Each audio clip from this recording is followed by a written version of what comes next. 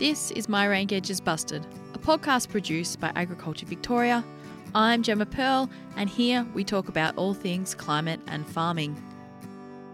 In this episode, Agriculture Victoria soil moisture expert Dale Boyd and I talk to East Gippsland farmer and soil moisture probe host Dave Caldwell about how soil moisture monitoring technology has been used on his property to maximise pasture production and efficiency. So we are farming primarily based at Lindenow South in East Gippsland. We do also have some country down at Maffra. It's a mixed family farming business. It's been in my wife's family since 1894 on this particular property, which is the main property. And then it basically operates as a beef and sheep business, primarily beef. And ultimately, we produce cattle out to feeder and kill weights. And then down at Maffra, there's a dairy business. Yeah, so we sort of run it all together at this point, but there's certainly plenty going on. And we are dryland and irrigated in both locations. Dave is a part of the expansion of the Agriculture Victoria Soil Moisture Monitoring Program into pasture systems, looking to better understand how soil moisture probe technology may assist in decision-making for livestock producers. I think we installed it in early 2018. And if you look at the rainfall data for this particular property, effectively we had reasonable rains up until April of 2017. And then we basically carried through the 2017 season on soil moisture. And then it became evident from 2018 through until January of 2020 just how little moisture we had available. And so from a rainfall chart perspective, we were, effectively the driest 3 seasons on record in effect. And so, it was certainly challenging to get the reference point of what a full profile might actually look like on the probe. Observing the paddock and observing the readings on the probe, certainly through those dry seasons, you could see it after a small or moderate rainfall event and probably just how quickly it disappeared, that response. So I suppose it's the first ag tech of its kind within the business. We have been users, I suppose, if you start, the first sort of serious ag tech was GPS in tractors, and that's been in the business since about 2015. And then because we irrigate via pivots, we've got a lot of tech and automation in the pivot and irrigation side of things. So it's certainly the first of its type that's related to weather. Every other bit of tech we've got is purely operational. So we're pretty open-minded to the tech stuff. So, we're certainly not opposed to it. And I think stepping into this space was a natural progression. And obviously we've been fortunate to have someone like Dale who basically runs it from a distance. So, I think one thing that we certainly value in our business that has to go hand in hand with tech is the support side of things. Dale has been working with soil moisture probe technology long before the implementation of the first Agriculture Victoria soil moisture probe in 2011. He knows a lot about analysing the soil probe numbers. Interpretation of the data is a critical component of it. And when I'm looking at the data collected from Dave's property there, it was fairly dry for the first 2 years, and actually, we've got an 80 centimetre sensor or probe there, and that deepest sensor, it only got activated after 2 years when there was a significant summer storm of the volume of 3 inches that was able to get the infiltration and penetration down, and that set us away for establishing a field capacity point reference. And it's always a question, how quickly can you start to utilise the information and to establish the upper limits and the lower limits are the thresholds you're looking to establish. But what we could identify progressing through 18 into 19 was just the individual sensors, and yes, there was some infiltration, but generally it was on the low side and maybe getting down to 40, 50 centimetres, so it never built a bank. We were aware of that, and you could start to structure some management adjustments with the business that way. And with the shovel, that was a pretty shallow assessment, whereas with the 80 centimetre long probe, we're certainly exploring and getting some great insights into the deeper moisture profiles, something that wouldn't have been understood or observed previous. So it's a real eye opener. The capacitance values that we plot on the graph, so we can still go to the next level and determine the water holding capacity of that soil. So, effectively how full the bucket is. That's the next step for this. But those hour by hour readings are so valuable. And also with the rain gauge that's located there as well, you can get a really good idea of the intensity of rainfall over the 24-hour period. So it's not just the total, it's just the way it falls as well. Decision paralysis can set in when you're trying to determine a location for your soil moisture probe. But there are a few key things to keep in mind. The concept of AgVic, or Dale and his team looking for somewhere to place the probe, came through to us locally via the Better Beef network. And I put my hand up in the local group to say, yes, definitely interested, see a lot of value in it. And then the site that we proposed here, we tried to pick something, a site that perhaps wasn't representative of our entire farm, but was probably more representative of the greater district. We do have fairly varying soil types, so we tried to pick something that was sort of at large representative. And then we also, as a group, we said, well, it'd be really valuable to have a probe, on a fence line, and on one side have some, sort of annual cropping or highly improved pasture, and then on the other side have a more permanent sort of, I suppose, less improved pasture. So that was, as soon as we said we wanted, two different things on on each side of the fence, we were able to sort of narrow it down fairly quickly. And then the rest was sort of up to Dale about where we specifically put it. For that particular site, we're looking for access. So it wasn't too far off the sealed road and down the farm track. That we were keeping away from waterways as well. But yeah, as soon as I saw that sort of the fence line, it made perfect sense that was going to be an ideal spot to position two probes, same soils. The point of difference is perennial versus the annuals.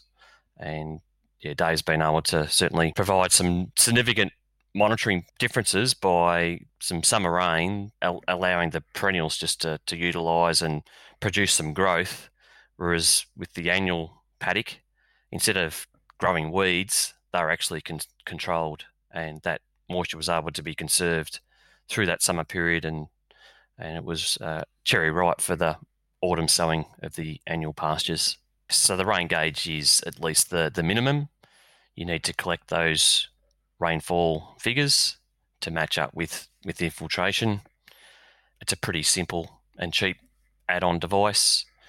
We've got capacity to add additional bits of weather collection equipment as well with this site. It's got a 12 sensor port capacity, so there's scope to collect temperature, humidity, and wind speed. Weather's part of what we do, and I suppose our aim is to utilise moisture when it's available, and then how we manage to draw that across our business to create the greatest value. And I think when you look at it, it's fundamentally really important. Ultimately, when you look at this particular probe, probably what it's allowed us to do is make some decisions a little bit earlier. Like the probe's not really going to do anything in a major projection fashion, although I would make comment that currently we've still got a full profile. We've had an exceptional season here in East Gippsland, and we've got a full profile in December. And so we're probably using that probe with the confidence to say, right, well, we can probably, perhaps put in place a couple of chemical fallows through until the early autumn, and we'd have utmost confidence, regardless of rainfall, that we've got some, moisture to start with. So, yeah, there is a prediction. I think what's been really important is that we've been able to observe the probe and learn how things are behaved based on the probe and what we're seeing in the field, and that's something that will certainly factor into future decision making. Compared to the historical use of soil moisture technology in cropping contexts, livestock farmers have used the temperature information more than their cropping counterparts. Since having that probe in, I suppose some of the guys who've been farming in the district certainly much longer than I have personally, would say, as soon as it gets below 10 degrees, the grass stops growing.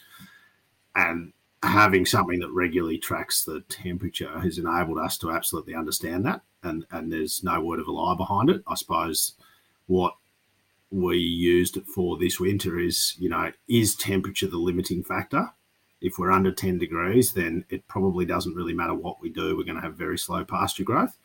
But then as soon as that temperature started to rise, which was delayed this season. Why are we not seeing a response? Which, it enabled you to look at, perhaps the nutrient side of your pastures or, the moisture availability. So there's definitely value in that sort of thing. The other thing, we do a fair bit of fodder cropping. So we don't take anything through to grain, but we do sort of 300 to 400 hectares annually of fodder cropping. And whilst it's probably not as crucial when it comes to the autumn winter planting, certainly for the summer planting, it's been an invaluable tool. If you're looking at planting, say, well, here on this particular property, we've used it for time of planting for millets and sorghums and things like that. And we've probably been able to prove against the district perception about how early you actually can plant some of these summer or sort of mid to late spring plant fodder crops. They've certainly been closely watching temperatures, and we've been able to put the temperature sensor at a closer soil surface level too, so it is in the right hitting spot. You can bring it back to that 9 a.m. reference, which is great. It's a relevant point for the location of the farm as well. They're spread fairly wide, actually, the actual soil temperature measurements on the Bureau of Meteorology site. So it's great to have this in a relevant spot. AgTech is moving fast. Dave explains his thinking about investing. It's not too far in the future for us. I think and I think most, surprisingly is called a young farmer at 37. I mean, there's one of the challenges we face in our business is prioritising investment in terms of most farmers are guilty of reinvesting a substantial amount of their return back into the business. And we're definitely a business like that. And so quite often, there's always something else that is competing for that available capital, I suppose. We're certainly nearing the point where we've got on top of a few of the bigger things, and as the business grows and develops, that yes, the younger farmer, ultimately they've grown up with more technology. And I don't know that the desire is any different. A lot of these technologies they're designed to assist us to make better decisions or, reduce labour components. I don't think it's necessarily that there's not a desire from the older generations to have a look at this ag tech. It's kind of the fear of the unknown, I suppose. And if I look at, for example, my father-in-law who's been here, he was born here and he's now 70, in his mid-70s. Once you get him on the tech, he's interested in it. But because they don't necessarily understand how to fix it or how to approach it, they're not naturally drawn to it. It's not that they don't have a desire. It's just that they're not a seeker of it, I suppose. But once it's there. So, I think that peer-to-peer learning definitely gets rid of some of those concerns about having someone you could call who might be able to help you. If you look at the way farming's developed in the last 15 or 20 years, tech has to be a part of it, whereas for a lot of my father-in-law's generation, it didn't have to be. You could still make an acceptable return with a moderate risk without the tech, whereas the younger generation farmer is generally, like and in our business, we've got two business managers that are 37 and 39, like we're about making money and reducing the risk making that money and making as much money as we can to grow the business. So now that that's become a bit of the drive, the tech has to be there to be able to allow us to achieve that goal. Whereas some of the older generation, their goals are different. They're at a different stage in life. So, I don't propose that we're all of a sudden going to see, everyone over the age of 55 with a moisture probe, but they're certainly still interested in the data. And I think once you show the value, and I'd use GPS in tractors as one of the easiest examples.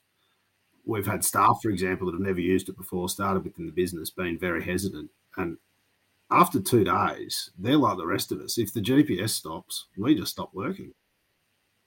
Do you know what I mean? And so if there's clear defined value, I don't think it matters what age you are, you become interested in that piece of tech would be my comment.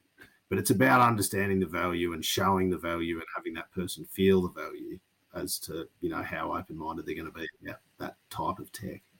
Fundamentally, if I use an example from this weather station, where it's located is probably only, I would be within a kilometre of where we've got 150 hectares of irrigation.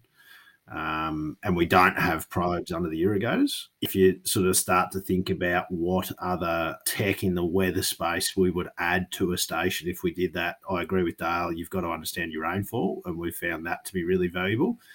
Even just to have a platform that actually records the rainfall accurately about when it fell, how intense it was. But ultimately, we also have soil temperature registered on that particular probe, and that's been fantastic. We've used that tool quite rigorously. That's aided us to make decisions about, time of planting. Almost this particular winter of 2021, we were quite cold, and you were able to use that as a bit of a projector of, are we likely to see pasture growth at this time of year, and are we not? So there's soil temperature is really important. And another one that, on the irrigation, certainly we would look at adding, I'm not sure what's out there, but evapotranspiration rates would be really important to that. So, yeah, there's a myriad of things you can add, and they're all desirable, but I suppose it comes a little bit back to sort of prioritising the capital as well. Visualisation of the data is very important. If the data is not in a way that can be easily understood, value can be lost. On that platform, there's a speedo, and it talks about, basically compares this year to last year and where you are 1 year ago, where you were 1 month ago.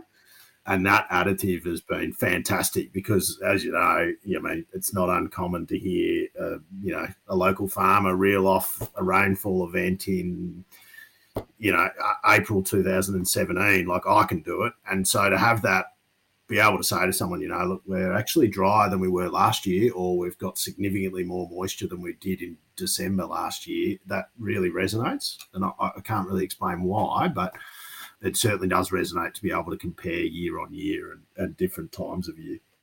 If you are thinking of investing into any ag tech, there are a few key things to think about.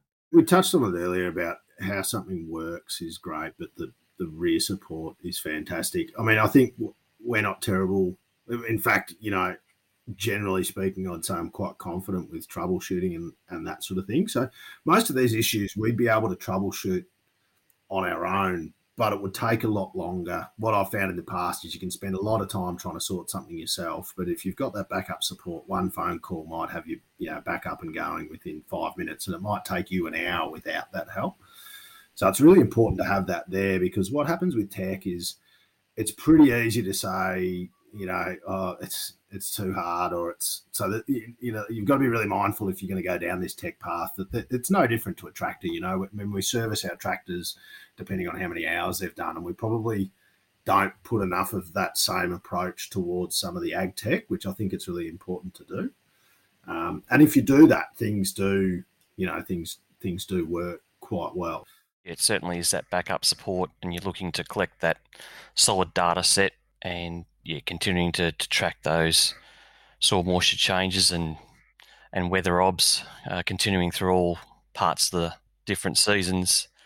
And the other thing about this technology is that you've got the capacity to do remote diagnostics. So I can be at the site, be on the phone, and be instructed of some troubleshooting to identify and rectify any issues that are at the sites. So that's the beauty of that as well. I mean, you made the point that I might be good at fixing things. I still think I'm better at breaking things than I am fixing, because I always seem to have at least 1 to 2 things that are broken on the farm. So that suggests that I'm better at breaking them than fixing them. But yeah, I mean, it hasn't been a great deal. We've probably, and Dale and I have had plenty of conversations. Probably one of the greater challenges we've had here, we've got quite low solar radiation.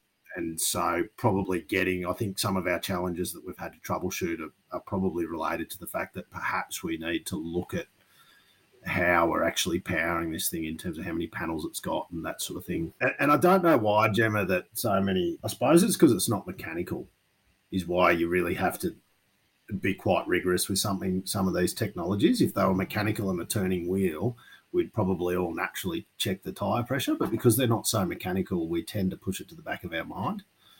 And so, yeah, I mean, I think it's an important point to make that any of these challenges you have with all your farm equipment, you just view it differently with different pieces of equipment. One thing that has needed ongoing investigation on Dave's property is the soil moisture probe and weather station's power source. South of the Divide, rain days, cloud days, certainly putting pressure on the batteries with the lack of charge coming through those solar panels. The modem, which is the communicator, that's its largest power requirement. And if we just drop too low with the voltage, it can lose its settings. So just that bit of maintenance is just always required. All the prevention is also required with these monitoring points. So appropriate guarding and fencing, so stock can't rub up against it or chew cables or anything like that. So yeah, with that rain gauge, they're definitely low maintenance. They're not no maintenance. So just that routine monitoring, just keeping an eye that the funnels are clear, those bird spike are preventing them lodging dirt in there. And insects, you've always got to be aware of insects. They can manage to get into any small little cracks. So just making sure all those seals are appropriately in place, and even a bit of spray or ant dust as well as a preventative. It all helps.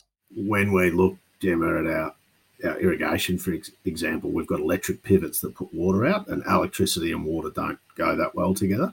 And that's no different to, it seems crazy. The world's covered with electric pivots that, and electricity and water don't go together. This weather station's no different. I mean, there's an electrical component. There's obviously a water component.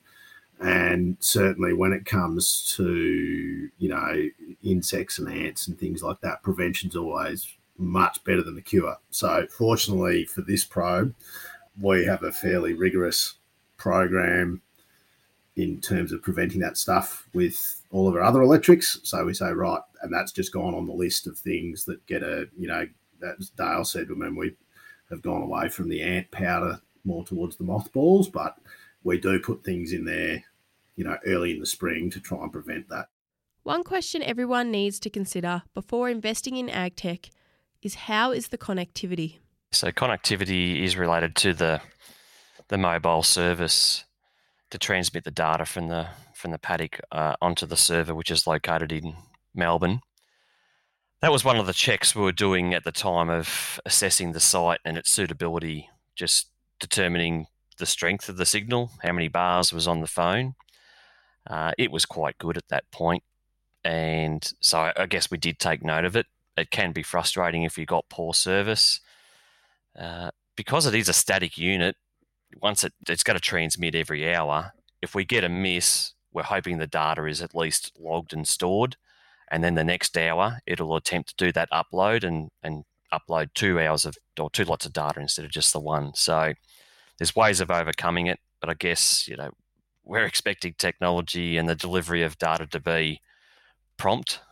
So expectations are pretty high. We just probably got to adjust them accordingly to how good your service is. Here in East Gippsland, that connectivity generally is not an issue. It's the inconsistency of connectivity is one of the greater challenges. So in terms of here, like we're not remote, and we look at certain towers, we can see them, and then we still have areas on the farm where the connectivity is really poor. And so, that's one of the challenges with all of this. And if you try and make your connectivity better for those areas, it's really quite expensive. We've looked at it. But certainly, as Dale touched on, where this particular probe is, there's really quite good connectivity. The soil moisture probe has been set up on Dave's property for over 4 years. I'd certainly recommend, some form of moisture monitoring in the soil to any farmer. But I would also say it's only worth investing in if you feel like you're going to use that data. There is a lot of tech out on farm that probably doesn't get used to its full potential. So, that would be my one comment, like find an area that you think is lacking within your business and then seek any tech that'll help you in that space. And I do genuinely believe there's a fairly good thirst at the minute for ag tech across most sectors is what I'm seeing. But sometimes the returns on ag tech can be a little bit hard to calculate. If you go from a 3-metre seed drill to a 6-metre seed drill, well, you can pretty easily calculate what impact that has on your business. But certainly something like a moisture probe, certainly before you've got one, it's quite hard to try and understand what sort of value it will bring to your business. And I think it's definitely surprised me how much value it's brought to the business than what perhaps I initially perceived. And I think it's that midway point. So it's really easy to go out there and say, geez, it's bloody dry. And really easy to go out there and say, geez, it's bloody wet. But it's about fine-tuning that middle ground, which this probe certainly allowed us to do. And I do think ag tech in general, if you look at any of the biggest challenges in our business, there's usually some kind of tech that we could invest in to help us with that. And so I think it's going to be a really important part of the ag journey in the next sort of, 5 to 10 years is ag tech, definitely. Through the success of the initial implementation of soil moisture probes in pasture areas, the network has expanded and will continue to improve soil moisture and temperature decision making. The best way to learn as a farmer, in my view, is peer-to-peer. So having now 6 probes across East Gippsland, I think that peer-to-peer learning, which is definitely a fundamental of the Gippy Ag Group, I reckon watch this space. There's going to be a strong interest in this area, especially probably in some of the areas that are a bit more marginal or the climate variability is greater. So I think these sorts of things, watch this space from my perspective. We greatly appreciate Dave spending time to talk to Dale and I in this episode. In the show notes, you can find more information and links to all things soil moisture monitoring. You can also get in contact with us at the.break@agriculture.vic.gov.au.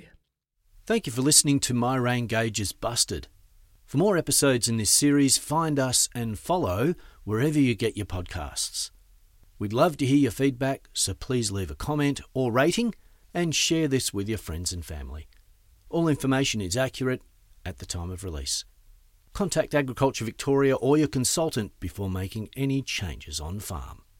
This podcast was developed by Agriculture Victoria and the Tribe. OSOI and SSTs, and what on earth is an IOD? Can someone please explain to me? Stay up to date, get the break. Oh, this bloke Dale, he's Richie Diggs. He knows about the subtropical ridge. The science comes in a secret code, but he knows about the southern annular mode. Well, this SST anomaly lead us to a decile of 1, 2, 3. The Nino 3 and Nino 3.4. Well, I've never heard of these terms before about SOI and SSTs. And what on earth is an IOD? Can someone please explain to me? Stay up to date, get the break. Or keep your eyes out for ENSO. Will it rain then? If so, when so? The farmers need you to be specific. What's happening out in the Pacific? For westerly wind bursts blow away all our hopes of that rainy day.